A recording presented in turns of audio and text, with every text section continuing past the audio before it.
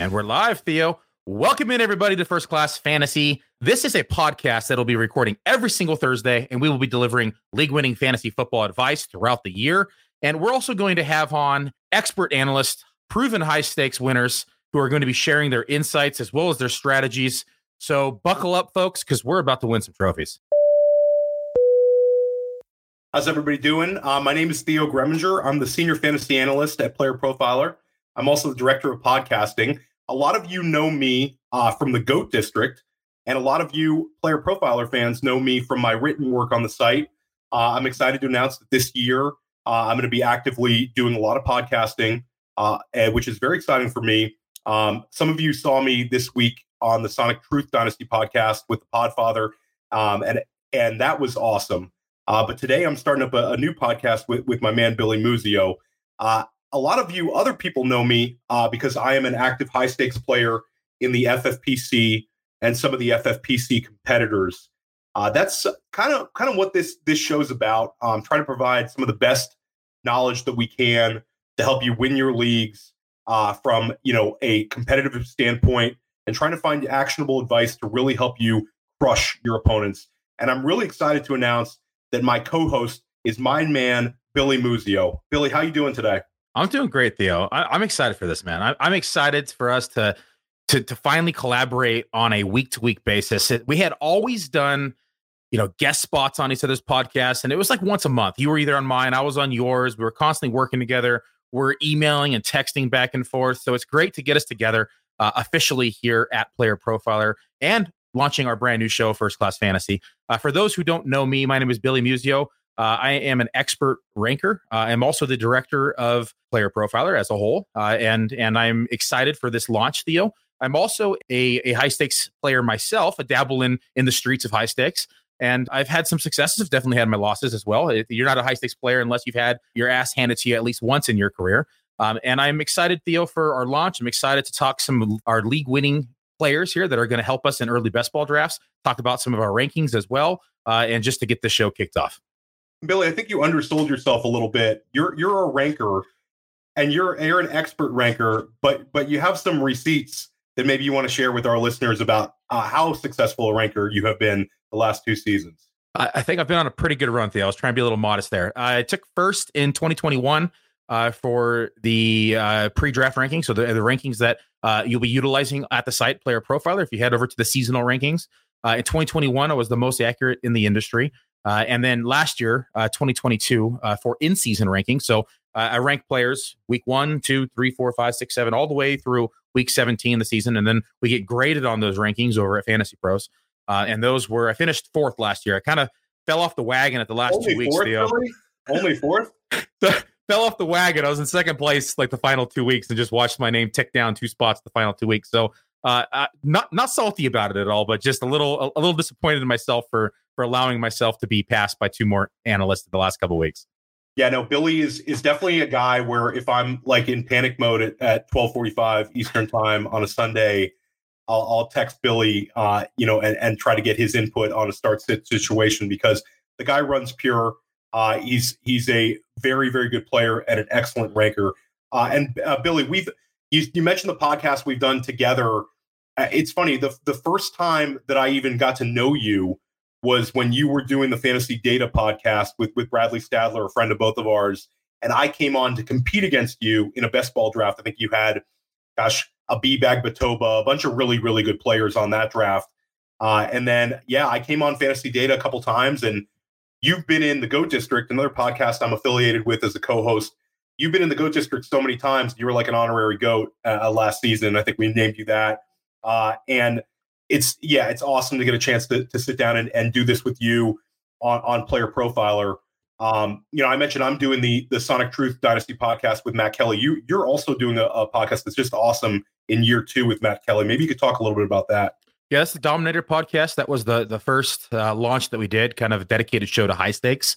We're still going to talk high stakes in that show, but it is going to be, in essence, kind of a slight rework. We're going to be having, experts on as well, talking about processes, talking about rankings. It's going to be more of a high level fantasy discussion show. We're going to be talking about strategies and we're going to be talking about player selection, and we're going to be talking about rankings and projections, and it's going to be the whole 9 yards. But it's just going to be designed around making you, one, a better player, two, making sure that you are looking at things that maybe the average player doesn't look at, right? And grinding in order to become a better player. So definitely if you have taken a look at it, we recorded last week on Friday. It's called The Dominator here inside the channel. So after this is done, I'll go through and edit and throw a tag down here in the comments as well. So you can make sure to give that a look, and we'll definitely make sure to take a look at the Sonic Truth as well.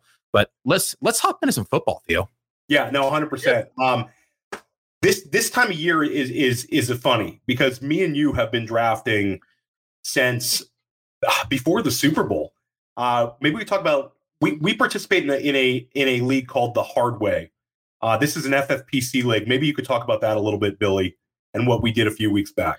Yeah, it's not easy. Hence the name, The Hard Way. Right, The Hard Way is designed to take some of the best minds in football and some of the best high stakes players, throw us all in a room, and make our lives hell. Right, it's we hate each other. We don't know why we do it every single year. We sit there and we complain about being sniped and about not being able to get any of the players that we want because the room is so sharp. And so this draft is designed, one, to kind of create the first layer of ADP as we head into the offseason. So it's typically done like right around Super Bowl time. We get a fresh look at ADP. As we all know, the ADP at this given time, it's the wild, wild west. We don't know who is supposed to go where. Players are being selected anywhere from 1 to 3 to 4 rounds of separation in drafts. And so this draft was designed to take some of the best minds in football and to enter in one draft and to hopefully make it to the final showdown.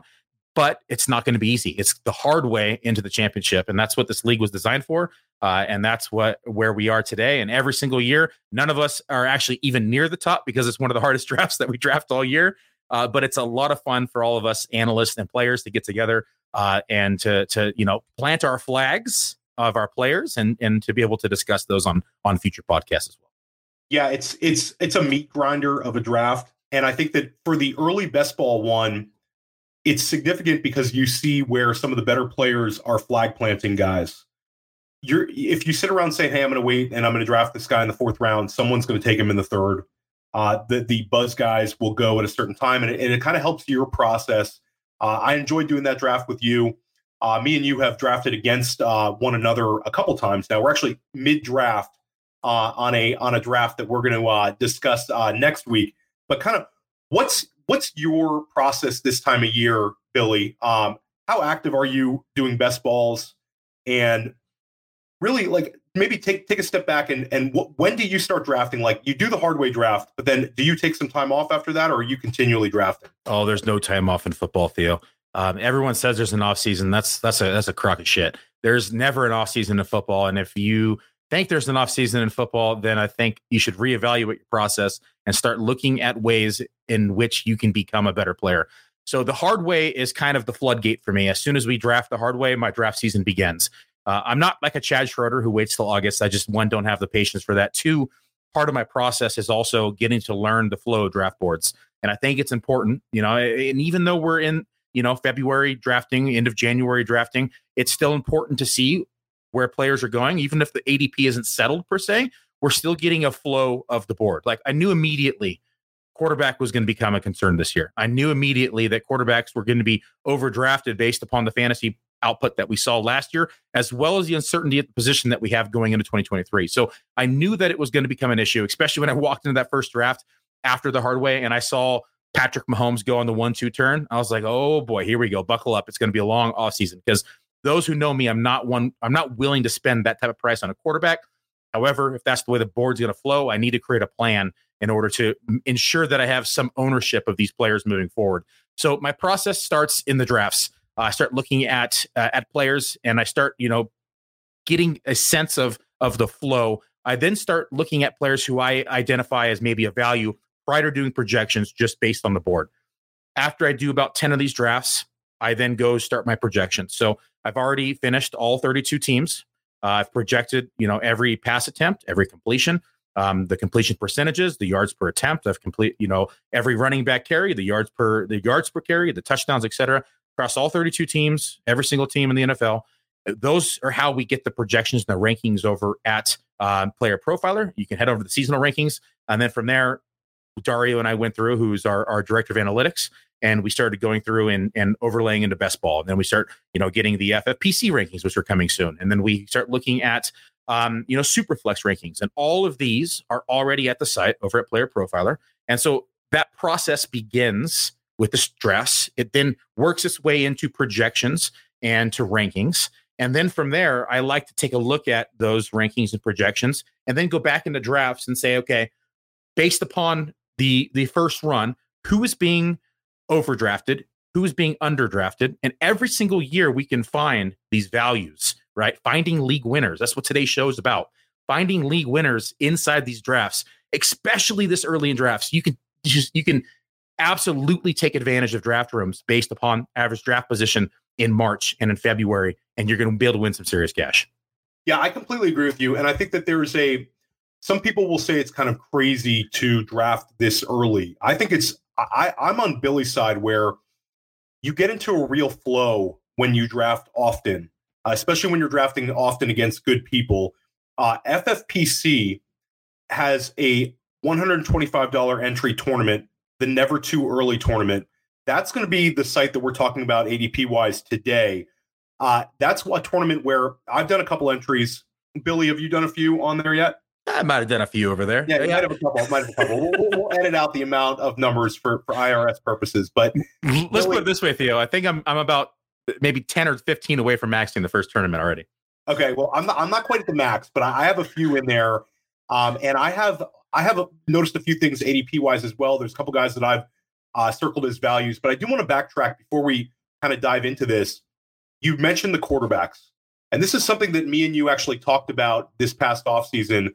We saw this coming where the Patrick Mahomes, Jalen Hurts, Josh Allen tier is really, really getting pushed up. And in the FFPC, it's no different. You're seeing those guys going extremely early. What has been your process? Have you been diving into that early QB? I think it's necessary, right? Again, like I said, last year I wasn't, and probably not even just last year, just in general, my philosophy as a player, and also as a ranker, because I think these two things go hand in hand. Again, finding the values, right? And being able to pick league winners. People in the past, I feel like, have always overdrafted quarterback. However, after last year, we have seen that the top end quarterbacks, like the God tier, right? We're talking about Patrick Mahomes, we're talking about Jalen Hurts, we're talking about Josh Allen's. You can mix in that next tier of like the Burrows, and you can mix in that next tier of the Fields, and you can talk about the advantage that you're going to have, the positional advantage of these top end tier quarterbacks and what they're going to do for your fantasy teams, specifically in best ball, where these points are really going to matter. And so I think, to answer your question in a long-winded way, I am giving myself exposure to these players. I'm not going out of my way to overdraft these players. However, I find it necessary to at least have some sort of ownership. And so what do I mean by ownership for those who are unaware of the term, right? I need to have 5 to 7%. I need to have 10 to 12%. And a lot of it will be designed around how I'm designing rosters, how I'm constructing them, and also, what divisions I may be focusing on while I'm building that roster. And so I think it's essential to at least expose yourself to those early quarterbacks. I think it would be causing yourself harm to not have any exposure. I think it's not having any exposure in general to any player is the wrong approach, regardless of how you feel about them.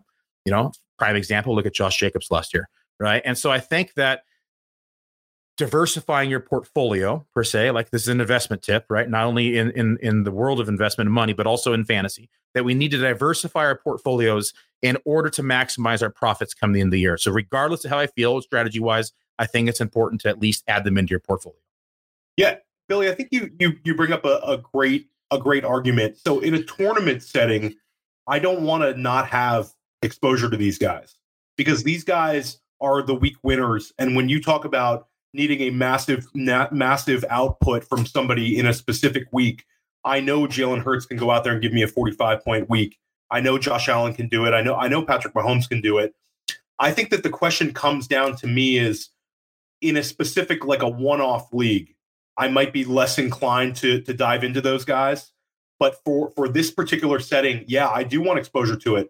And I actually liken the rise of these quarterbacks to the tight end position, where the tight end position, we've seen the Travis Kelce tier, the really, really elite tight ends that get drafted highly.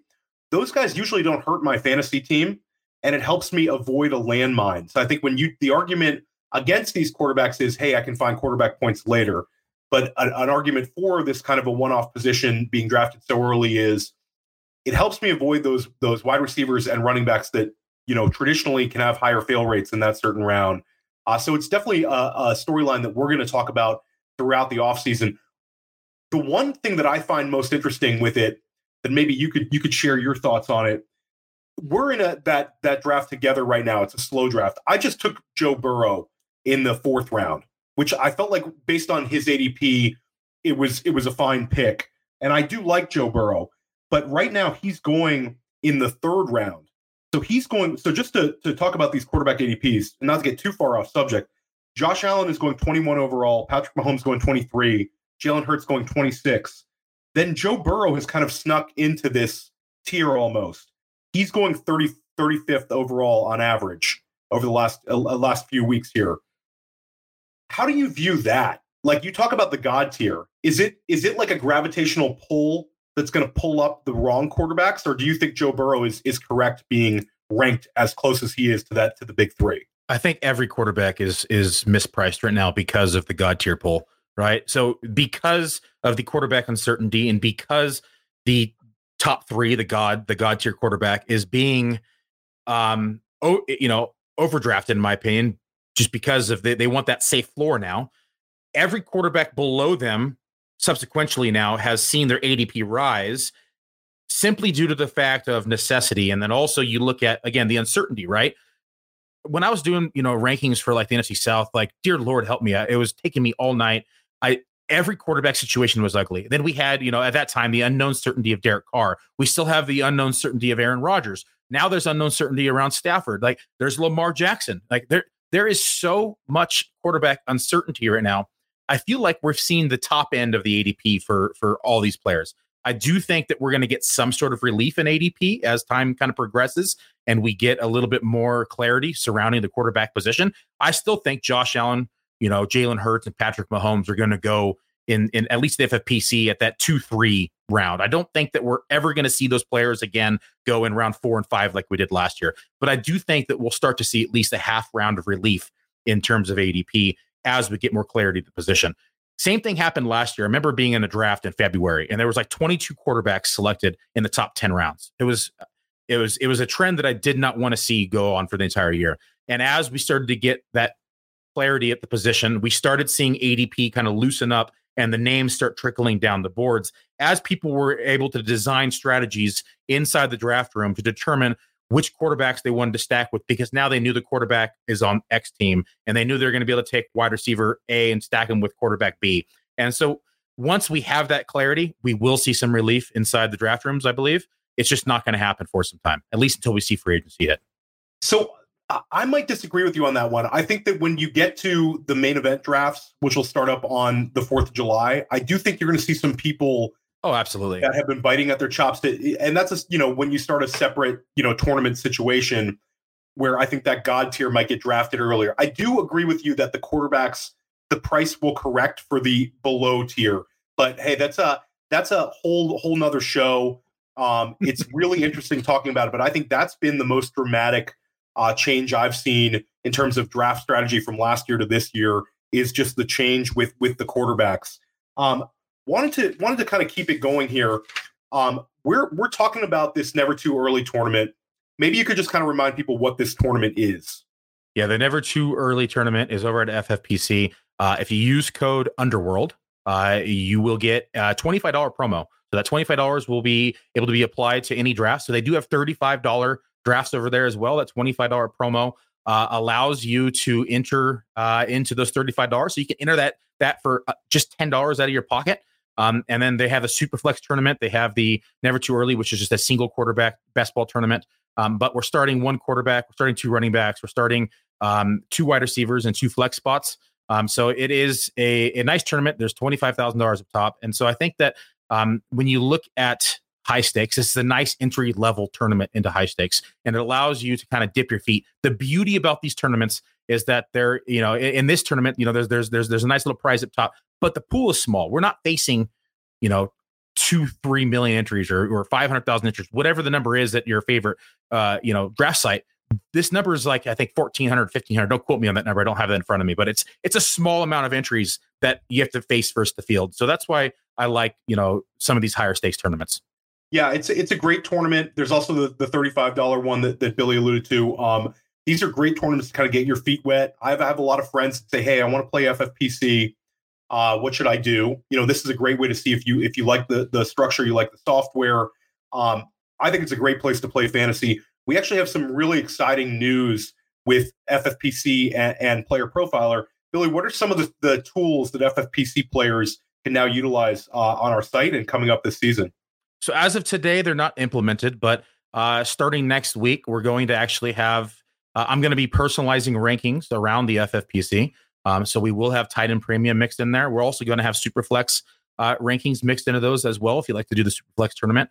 But we will have exclusive FFPC rankings that I designed exclusively for their tournaments. We're also going to be integrating FFPC ADP into those rankings. So when you visit the site, you'll have FFPC as a drop down for the rankings, and you're going to be able to see my ranks and how I projected players based upon my ranking model. And then you're going to be able to look to the right and see the average draft position that is linked to that given tournament at FFPC. So right now it's going to be linked to the best ball tournament. That's what we have as a baseline. And then as we get into seasonal drafting, we're going to be able to add the ADP for the Players Championship, the 350s now, and then we're going to be able to add into the main event ADP as well. So there is going to be, as we get into drafting season, that'll change into the different tournaments. But as of right now, we're going to be utilizing the best ball ADP. No, it's awesome, and the chat is lit right now. We've a lot of comments in the chat. We have Famous Jay brought up Anthony Richardson, which I just think this is interesting. Billy, when you're doing a tournament like the Never Too Early tournament, how do you handle the unknown situations? And when I say unknown situations, is rookies that we don't have the landing spots for, free agents we don't have the landing spots for. We also have players that we are pretty confident are going to get traded. We have some players we think that might get cut. Do you find that these players are players you find yourself drafting or avoiding? And do you think that they're values, or do you think that they're potential landmines? Oh, man, that's a loaded question. There's so many different ways you can answer this. I think that in general, you have to do all of the above. And I'm going to try to explain that as best as I possibly can. You have to lean into uncertainty, right? Looking at ADP right now, there's players that you can find. We'll get to, those values that in shortly, but kind of maybe a precursor into that conversation. We can take a look at ADP right now, and I can say the uncertainty of the Aaron Rodgers situation has driven down the price of Aaron Jones. The uncertainty of the DeAndre Hopkins situation has driven down the price of DeAndre Hopkins. And you can list XYZ name all the way down the draft board and talk about this uncertainty. When you're trying to win a large tournament like this, you have to embrace uncertainty. You have to take risk. If you don't take risk, in my opinion, and you just completely draft vanilla all the way across the board, you're limiting your upside. Yes, you might win your league, but you're not going to win the overall prize. So in order for you to take a shot at the top, you need to lean into that uncertainty and take some calculated risks. Hope that answers the question. I think it does. And I think it's kind of a nuanced question, and I threw a lot at you there. I think that just a little bit. Yeah, it's the fact that it's a tournament setting, and we actually have one of the members of the main event champions in the chat. Shout out to Dom Baranyi, fantastic high stakes player. He says that the boring players are the values right now. I think that there's an argument with that as well. But I do think sometimes there are certain players that go into a best ball draft that say, I don't want to draft these rookies because I don't have landing spots, and I might end up with a ticket that I have to rip up in a tournament if I take the wrong rookie and he lands poorly, or he doesn't have that draft capital and really doesn't see the field, won't put up the points for me. I'm kind of on the flip side.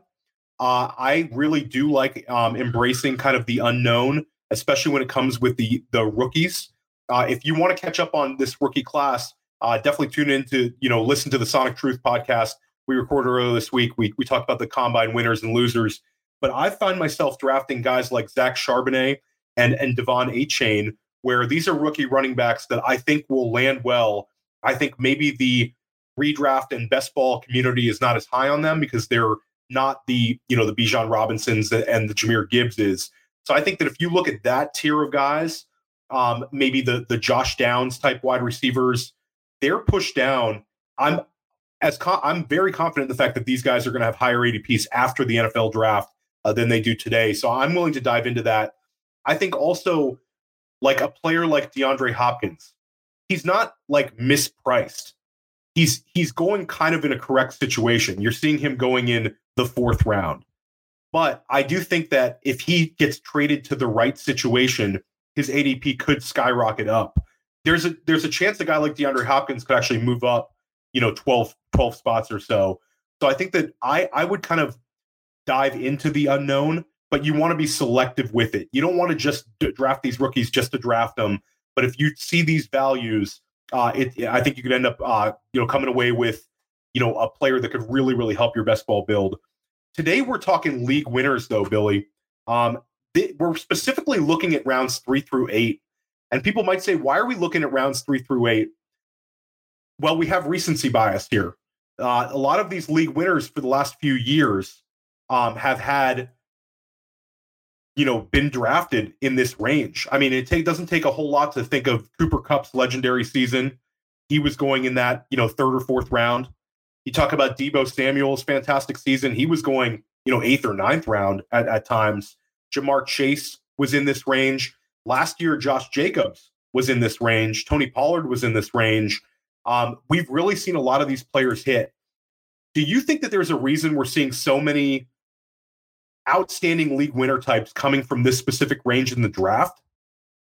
Yeah, there is. There's a lot of its uncertainty. It just kind of reinforces what we just discussed, right? And a good example of looking at these players and these names is like the Buccaneers. Like Chris Godwin and Evans right now are mispriced, in my opinion. And yes, there's a lot of uncertainty surrounding their quarterback and the team in general, but nonetheless, these are proven commodities who have been consistent in their careers. I mean, look at Mike Evans' consistency with touchdowns and yards. It's just incredible. Godwin in his target share. So we can sit here. Do you want me to throw out like a specific name like outside?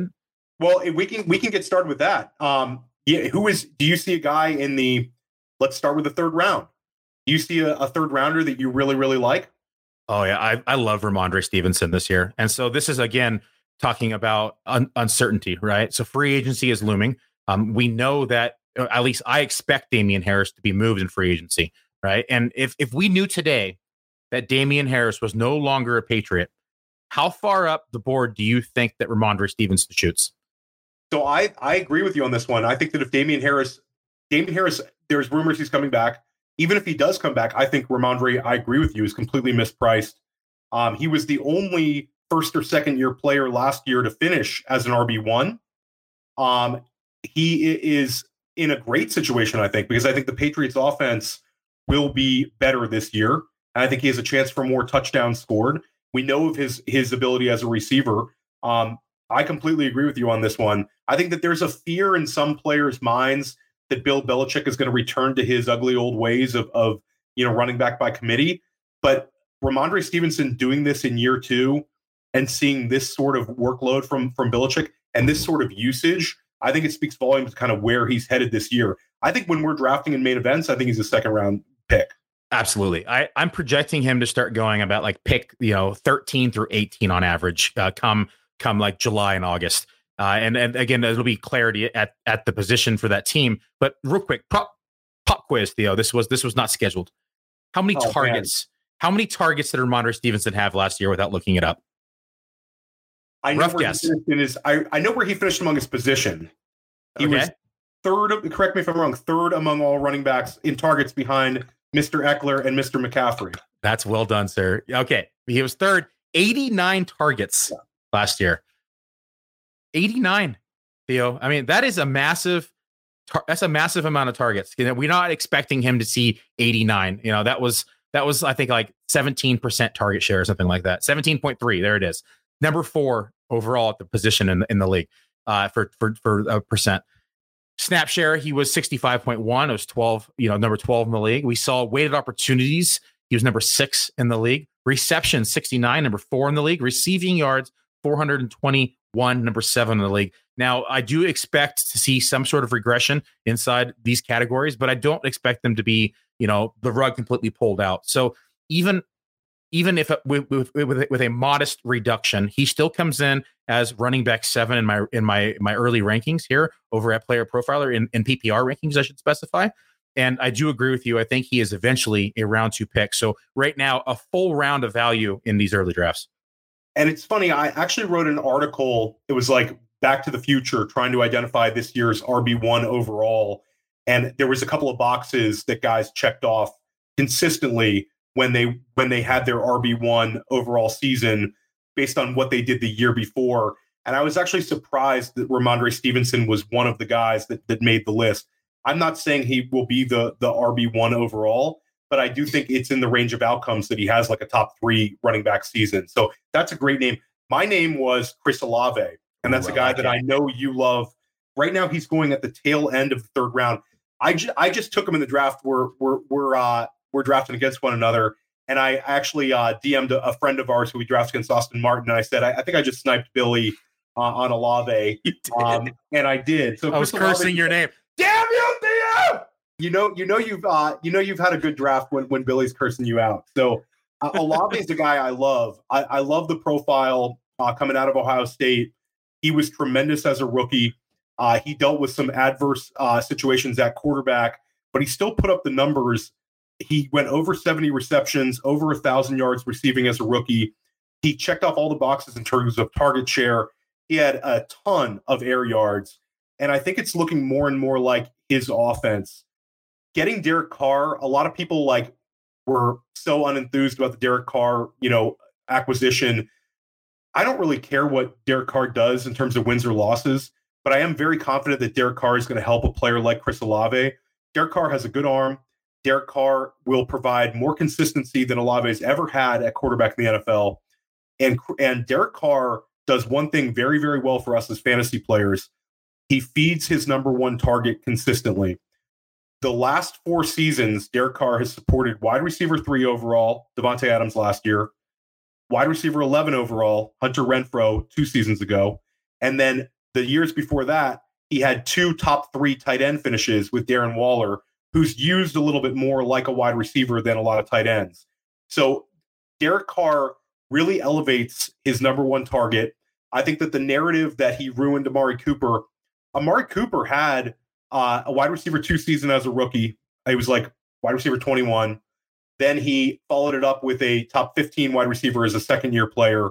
And then year 3 was the one he had problems in. So Derek Carr throughout his career has been able to support his main target. And I think Chris Olave is a wide receiver 1 this season with top 5 wide receiver upside. So he's a guy that I'm trying to get as much exposure to as I can right now in these drafts. Anything to add on Olave, Billy? Oh man, you summed it up really well. I love Olave this year. I mean, a lot of the reasons that you just mentioned, for a rookie to come out and see the success that he did, and we liked him in the preseason last year. We hyped him up on the Dominator show with me and Matt Kelly, the Podfather.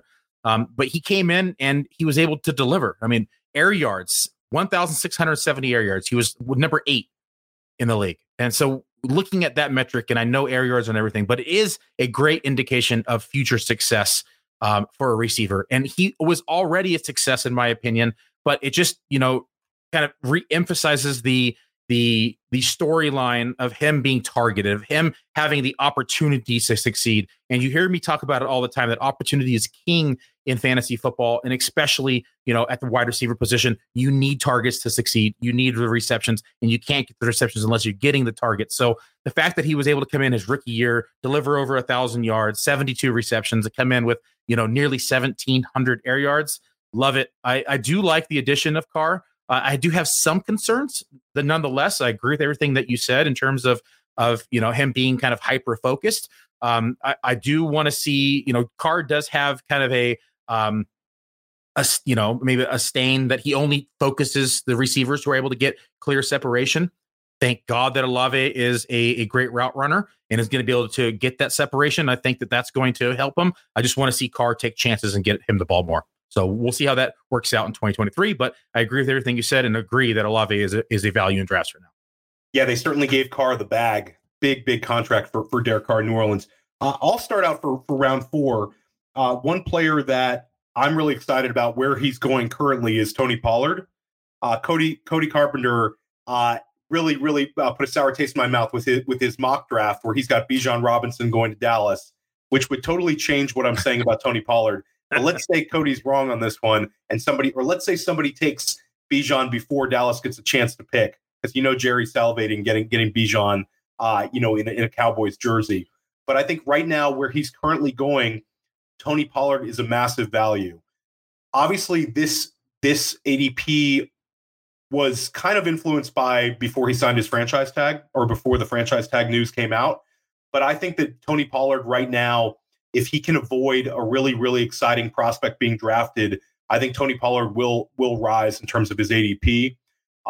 He's another guy kind of closer to Ramondre Stevenson, I think, in terms of where I'm going to have him as a running back.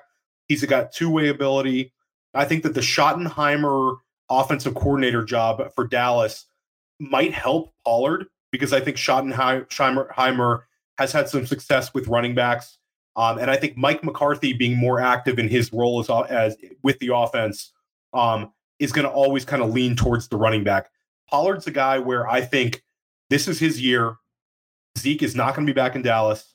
And even if Zeke is brought back, it's going to be on some, hey, let's give him a small contract, let him be the backup. More likely than not, he's gone completely. And I think we finally get a year of seeing Tony Pollard with a full workload. I'm really excited about that. I think that he's, shown his ability to be a really, really successful two-way talent. And that's a guy that I love drafting, right at that 3-4 turn. Right now, he's going at pick number 37. I expect it to rise, so I would try to get in there and make your picks with him in these early drafts, because I think that this discount's going to disappear. What do you think about Pollard, Billy? I do think the discount's going to disappear, especially if they do move on from Ezekiel Elliott, right? Like right now I have Elliott projected for 100 and I think 78 carries. If you remove that out of the equation, unless Bijan does land there, if Cody's mock is right, this conversation gets thrown out the window. But if it's not, I think that you're going to see Pollard probably climb all the way up to round 2, in my opinion. He's going to be one of the most for sure running backs that electric running backs inside the NFL with a guaranteed workload, not only one in the rushing game, but also the passing game. So I think his ADP climbing is going to be completely dependent upon Ezekiel Elliott.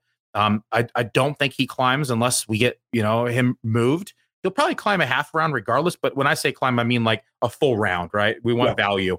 And so I think that if he's moved, I think we're going to see that ADP really correct, because we have, one of the most explosive backs in a guaranteed role. Yeah. And everybody who's listening in on this, I highly recommend you check out Cody's article. It's on the site. Cody does a full 4-round NFL mock draft. Cody was at the combine. Cody's very tuned in. It's one of the best mock drafts you're going to find on the entire internet right now.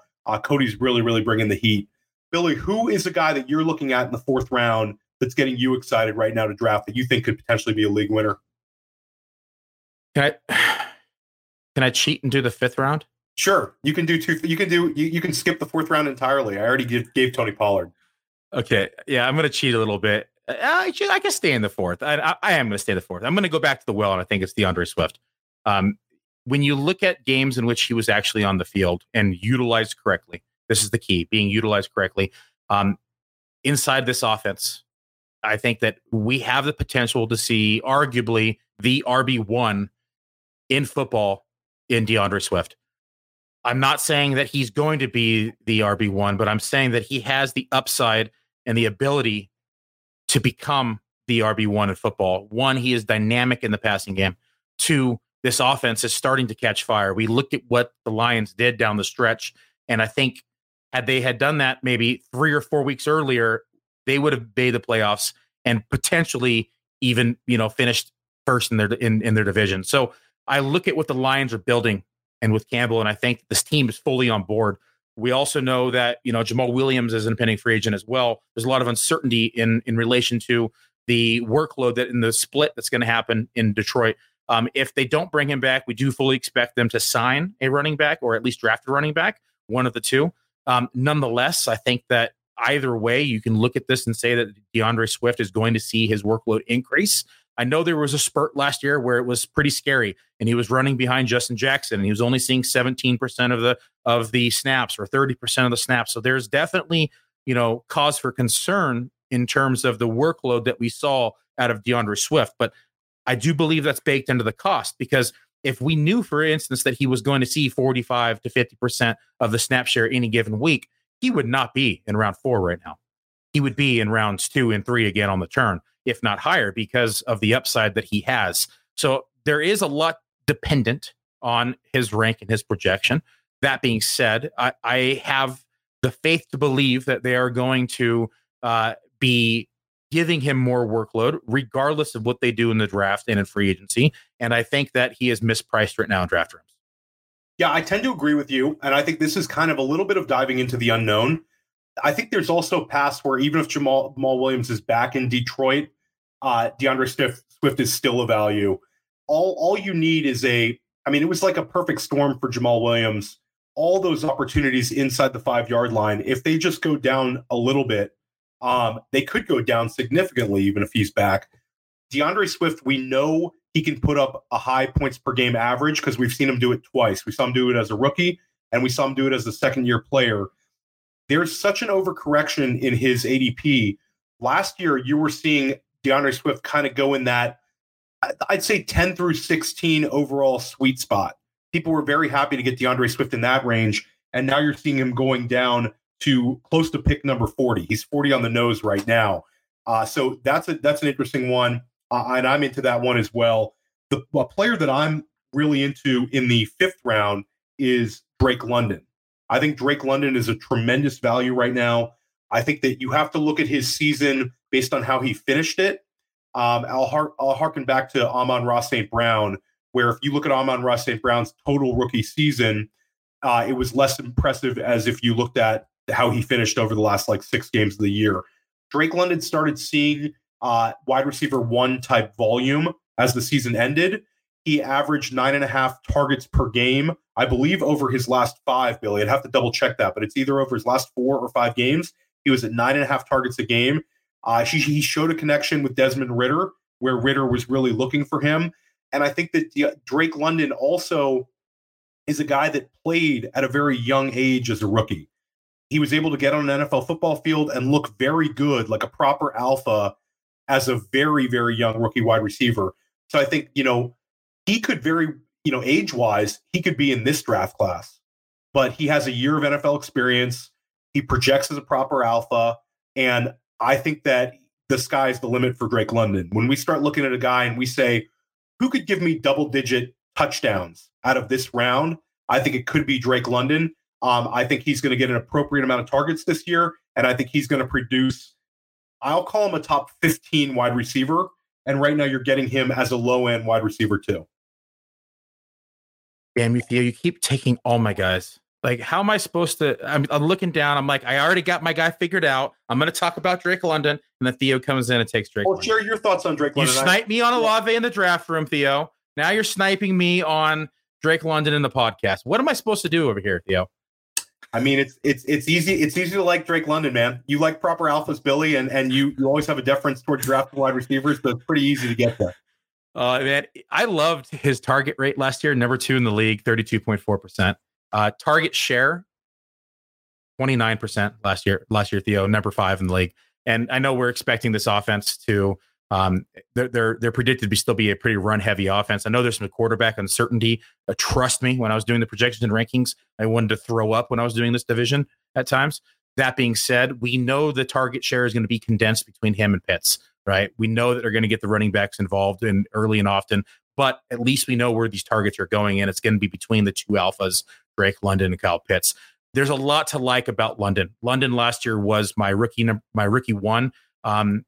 Behind Wilson, I should say, in my pre-draft rankings, But then once the landing spots hit, I actually moved London ahead of Wilson. Shame on me, but here we are. I'm dealing with the repercussions afterwards.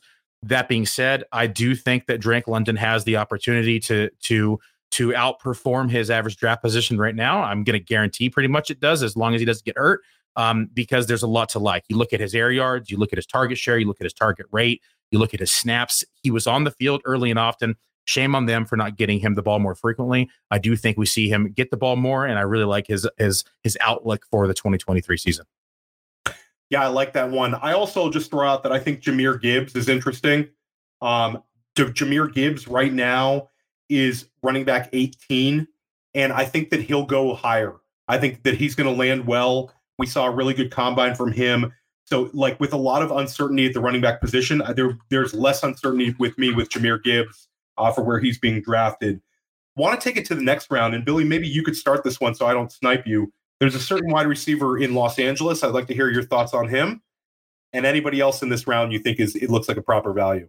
Yeah, I like Mike Williams again. I mean, when we take a look at this offense, I love the signing with Kellen Moore coming in as the offensive coordinator. I think it was a mistake that Dallas let him go. I do not think their misfortunes was a result of his play calling. Yes, he had his down moments, but overall, he's had a lot of success in this league as an offensive coordinator. And I really like the fact that he's going to be working here with Justin Herbert. You also add in the uncertainty with, the rest of the offense. I'm trying to think of right now. So you look in. So there's news that they might move on from Keenan Allen, and I don't think it happens. Nonetheless, you can see now that Allen is maybe not necessarily their focus, right? And in the new world here inside the Chargers offense, I think that Mike Williams surpasses Keenan Allen as the number one. Targets, maybe not, but yards, absolutely. The biggest concern with Mike Williams always is and always will be his health, right? He's the only receiver in the NFL that can land on his head and his ass in the same play. And so I think that when you look at his ability to go up and catch the ball, you look at the offense as a whole, Justin Herbert, coming off of injury, coming into 2023, he's going to be fresh. He's going to be healed. They have a new offensive coordinator who has done wonders at his position inside the NFL. And in my opinion, catapulted Dak career. I do think that Kellen Moore is going to be able to get the most out of this offense. And I think that he's going to come in with creative plays. And I do think that Herbert being healed, because I think a lot of people misunderstand Herbert last year and they look at it and say, oh, he underperformed. Yes, he did, but he just came off shoulder surgery. He also had broken ribs, right? He wasn't himself last year, and that's because of the injuries. And so coming in now to 2023, fresh and healed, new and bright offensive coordinator, Lombardi's gone, thank God. We have Big Mike, in my opinion, mispriced, going to outperform ADP and could potentially be the wide receiver one on this offense, who is a high-powered offense, who's throwing the ball a lot. Mike Williams is going to be, a big value inside leagues and could be a potential league winner. Yeah, and I think it's interesting in terms of a best ball draft, based on the way you build teams, Billy, like the idea that Mike Williams will miss a few games, the knocks on him, having injuries in his career. With a well-built best ball team, that kind of goes out the window because the spike weeks are really going to help you, and you most likely have depth in your wide receiver position. So I like that one a lot. All you need to look back is how Mike Williams started for the first half of the 2021 season, where he was right there with Cooper Kupp. And then obviously it all came crashing down, but you could see a guy who could have, multiple wide receiver 1 weeks. And I do think that Kellen Moore is going to be a real benefit to that offense. You bring up Herbert, played it hurt last year, had his lowest finish in his career in terms of where he finished as a QB. You're talking about a guy with a top 3 finish. He finished as QB3 once in his career. I think he's more likely going to get inside that top 6 QB range this year. And I think the market is also a little low on Herbert. I think that, Kellen Moore has a lot to prove in himself in a new job. And I think that the Chargers could put up a lot of points this year. So I really like your Mike Williams call. I hate to stay on track with the second-year player. And I think that this is a guy that does have a lot of risks in his outcome. But in terms of league winner, for me, it's got to be Christian Watson. I really like Cam Akers in this range as well. I think that he's pretty safe in terms of he's a guy that I think is going to return value based on what he is. He's RB24. If he stays healthy, he's going to finish higher. But in terms of league winner, Christian Watson could be that guy. I think that in terms of the sample size is smaller than you like to see. We certainly have less information about him as we do a Chris Olave or a Drake London. But Christian Watson just looked different to me. He had a number of big-time fantasy outbursts, but to me, it's just how he looked with the eye test. The guy looked like Tyreek Hill, explosiveness, being able to run away from defenders, having next-level speed, and also having an eye for the end zone. To me, Christian Watson's the kind of guy that maybe he fails, but if he hits, he could really, really hit from this range of the draft. And he's a guy that I was wrong on coming out of college. He looks better than I ever thought he would have. And I think he's going to prove a lot of people wrong again who are fading him this year. The fact that Aaron Rodgers is most likely not a Green Bay Packer, to me, kind of goes out the window because I think that a Jordan Love could potentially have tunnel vision for a playmaking wide receiver like Christian Watson. So I think he could make up for, maybe some shaky QB play with a higher target share. What are your thoughts on Watson? He's a little bit polarizing right now, Billy. Very polarizing. I have mixed feelings about Watson. I do think that he has the ability to be very successful in this league, and I think anyone who would say otherwise is just maybe salty about what happened last year. He went on that streak last year that was just unimaginable and unsustainable at the same time. But it just showed you the upside and the talent that he has. There is a lot of uncertainty around the quarterback position there, though. I don't think that it's going to take that much of a hit if Love is the quarterback because we saw them in game together last year as well. So I think that the chemistry is still there. I think the offense is still going to perform regardless if Rodgers there or not there. I do think he's not going to be. He could probably loses around in ADP, but still, nonetheless, I think that he has the ability to outperform that based upon his skill set, and I think that he has probably one of the highest ceilings of any receiver in the league right now. So we're at the 52-minute mark, so we might as well move through the seventh round pretty quickly. I'll start out with my guy in the seventh round. Seventh round, to me, it's Tyler Lockett. It's an older player. It's not as exciting as some of the guys that I've talked about, but we do have certainty with that Geno Smith is going to be back in Seattle. We've seen Tyler Lockett beat his ADP so many times, and I think that this is just another year where Tyler Lockett going as wide receiver 32 right now, if he stays healthy, Tyler Lockett is going to be inside the wide receiver 2 line. He also has potential for spike weeks. I think Tyler Lockett is just a tremendous value. Even though he's an older player, I think the market is just a little bit off for him right now. Maybe quickly your thoughts on Tyler Lockett and then the guy you have in this round, Billy.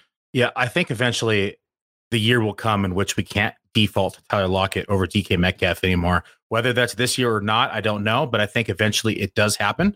Lockett continues to produce, continues to be the deep threat, continues to make big plays. They do lose some receivers and some targets inside for agency. So as of 2023, projection wise, I still haven't projected to outperform ADP right now inside the FFPC. So I agree with this take, Theo. I approve. And how about you, Billy? Do you have somebody in this round? Yeah, I do have somebody in this round. That's going to be Deontay Johnson. I know he had a bad year last year. It was probably one of the most inconsistent in terms of touchdown production from Deontay Johnson.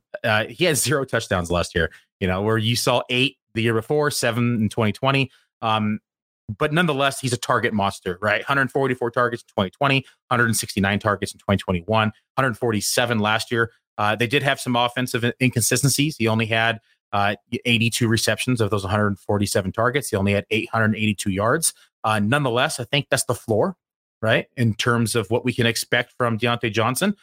There's only one way to go, Theo, in terms of touchdowns. You can only go up from 0. So I think that we are going to see him maybe not necessarily get to 8 or 7, but I do think even at 5 or 6, if we knew today that he was going to score 5 or 6 touchdowns, which I haven't projected for, if we knew that today, I guarantee he is not a 7th round pick inside best ball right now. He's probably back into the round 4 and 5 range based upon his production and his his opportunity share inside this offense.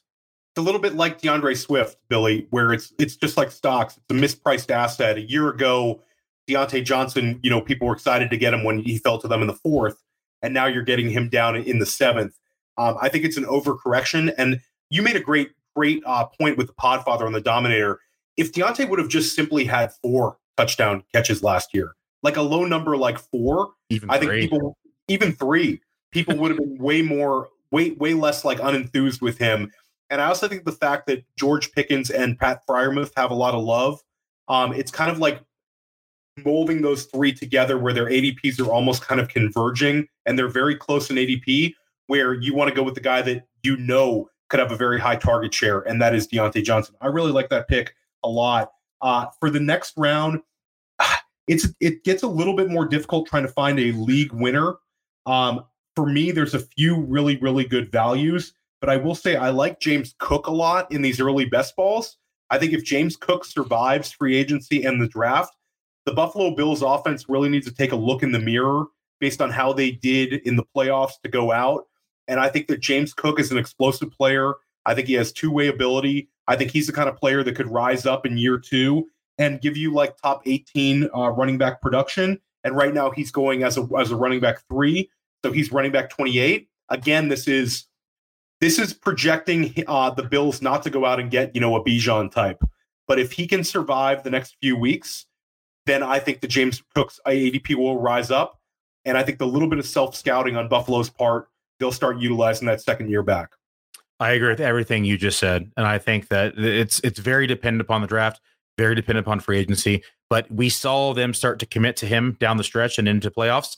I think that even with that level of commitment, even if they do have another back in the equation, I still think that he is mispriced inside draft. So I completely agree with that take. I'm going to take a different approach here, my player, and I'm going to talk about a league winner by not drafting them. And that's going to be Calvin Ridley. So you look at Calvin Ridley and we know that he has the talent. However, people forget now that Calvin Ridley is 28 years old. He hasn't played football since week 7, 2021, Theo. And it wasn't a full year then. Coming off, a long stunt being off right now is never good for an NFL career. Look at Deshaun Watson last year. Everyone drafted him as a, upside potential top 5 quarterback again. I expressed concern last year, him coming off to a new offense. Okay, here we are. We had Watson from one team to the new team, new offense, new coach, new system, everything. What do we have here with Ridley? Ridley just got traded to the Jaguars, right? Hasn't played football in a year and a half. Went from a new coach to a new coach, went to a new offense, new set of skill players. There's a lot of similarity in terms of these two players and the time off in which they took. From a rankings perspective and projection perspective, you can't help but be concerned about his age and the time off, and not to mention the amount of weapons that now the Jaguars have as well. He's being drafted right now as wide receiver 29 inside the FFPC, 60th overall. At that cost, I'm not going to own too much. Yeah, and it's super interesting to me to see that Calvin Ridley and Christian Kirk have pretty much identical ADPs right now, where we've seen Christian Kirk is now going to be in his second year in the system. He has familiarity with Trevor Lawrence. We've seen what he can do with Trevor Lawrence. Christian Kirk had a top 15 wide receiver finish last year. Correct me, 15 or 16. He was right there in that high end wide receiver 2 range. It just seems kind of like an overcorrection. I'm rooting for Calvin Ridley. I really enjoyed reading what he put out on the internet this week, but I think it's almost like hopeful drafting. We've seen him have a big time season. When you sit out of this league, it is difficult coming back. There's not a whole lot of guys who have, sat out and not played football and were able to come back like this. So to me, he's a guy that I'm maybe not quite an avoid. If he falls in a draft, I'd consider him, but I do think that he's going to end up going higher than a spot that I'm willing to take him. So I think that's just a great call, Billy. Billy, why don't you share with everybody kind of what we're going to do next week here on First Class Fantasy? We're going to be discussing. So right now we're currently in an FFPC best ball draft. We're going to dive into that draft, analyze each other's picks, criticize each other's picks, yell at each other for being sniped inside the draft. Damn you, Theo. We're going to just kind of really dive into ADP a little bit deeper. We're going to talk about position theory. We're going to talk about the player selections in those drafts. And then we're going to just look at the flow of the draft room in general. What else, Theo? Yeah, and we're going to get to our fades. We were enjoying speaking so much today that we really talked about the positive. We're going to talk about some guys that we really want to avoid and try to help you out with that. We're also going to look at some of our favorite selections from round 10 through 15. And we're going to look at guys that are currently going in rounds 15 through 20 that we think could really, really pay off for you. I think a lot of times people kind of brush those picks to the side, but those are the keys to really, really hitting in best ball. This was a lot of fun today, Billy. It was great. I love just sitting here. I could talk football all day long, especially when we talk about draft rooms, talk about rankings, talk about projections, and the player selections and how we're going to, win those leagues. So I enjoyed our launch, Theo, of First Class Fantasy. I hope everyone who participated with us enjoyed the content that we produced and was able to take some notes and go and apply it now inside a draft room over at FFPC and to be able to take advantage of the mispriced players inside those rooms. Theo, any other closing comments? No, awesome first show, Billy. I can't wait to keep this going. Yeah, I likewise, everybody. See you all back here next week. Make sure to tune in. Thank you for joining us on First Class Fantasy. Have a good evening.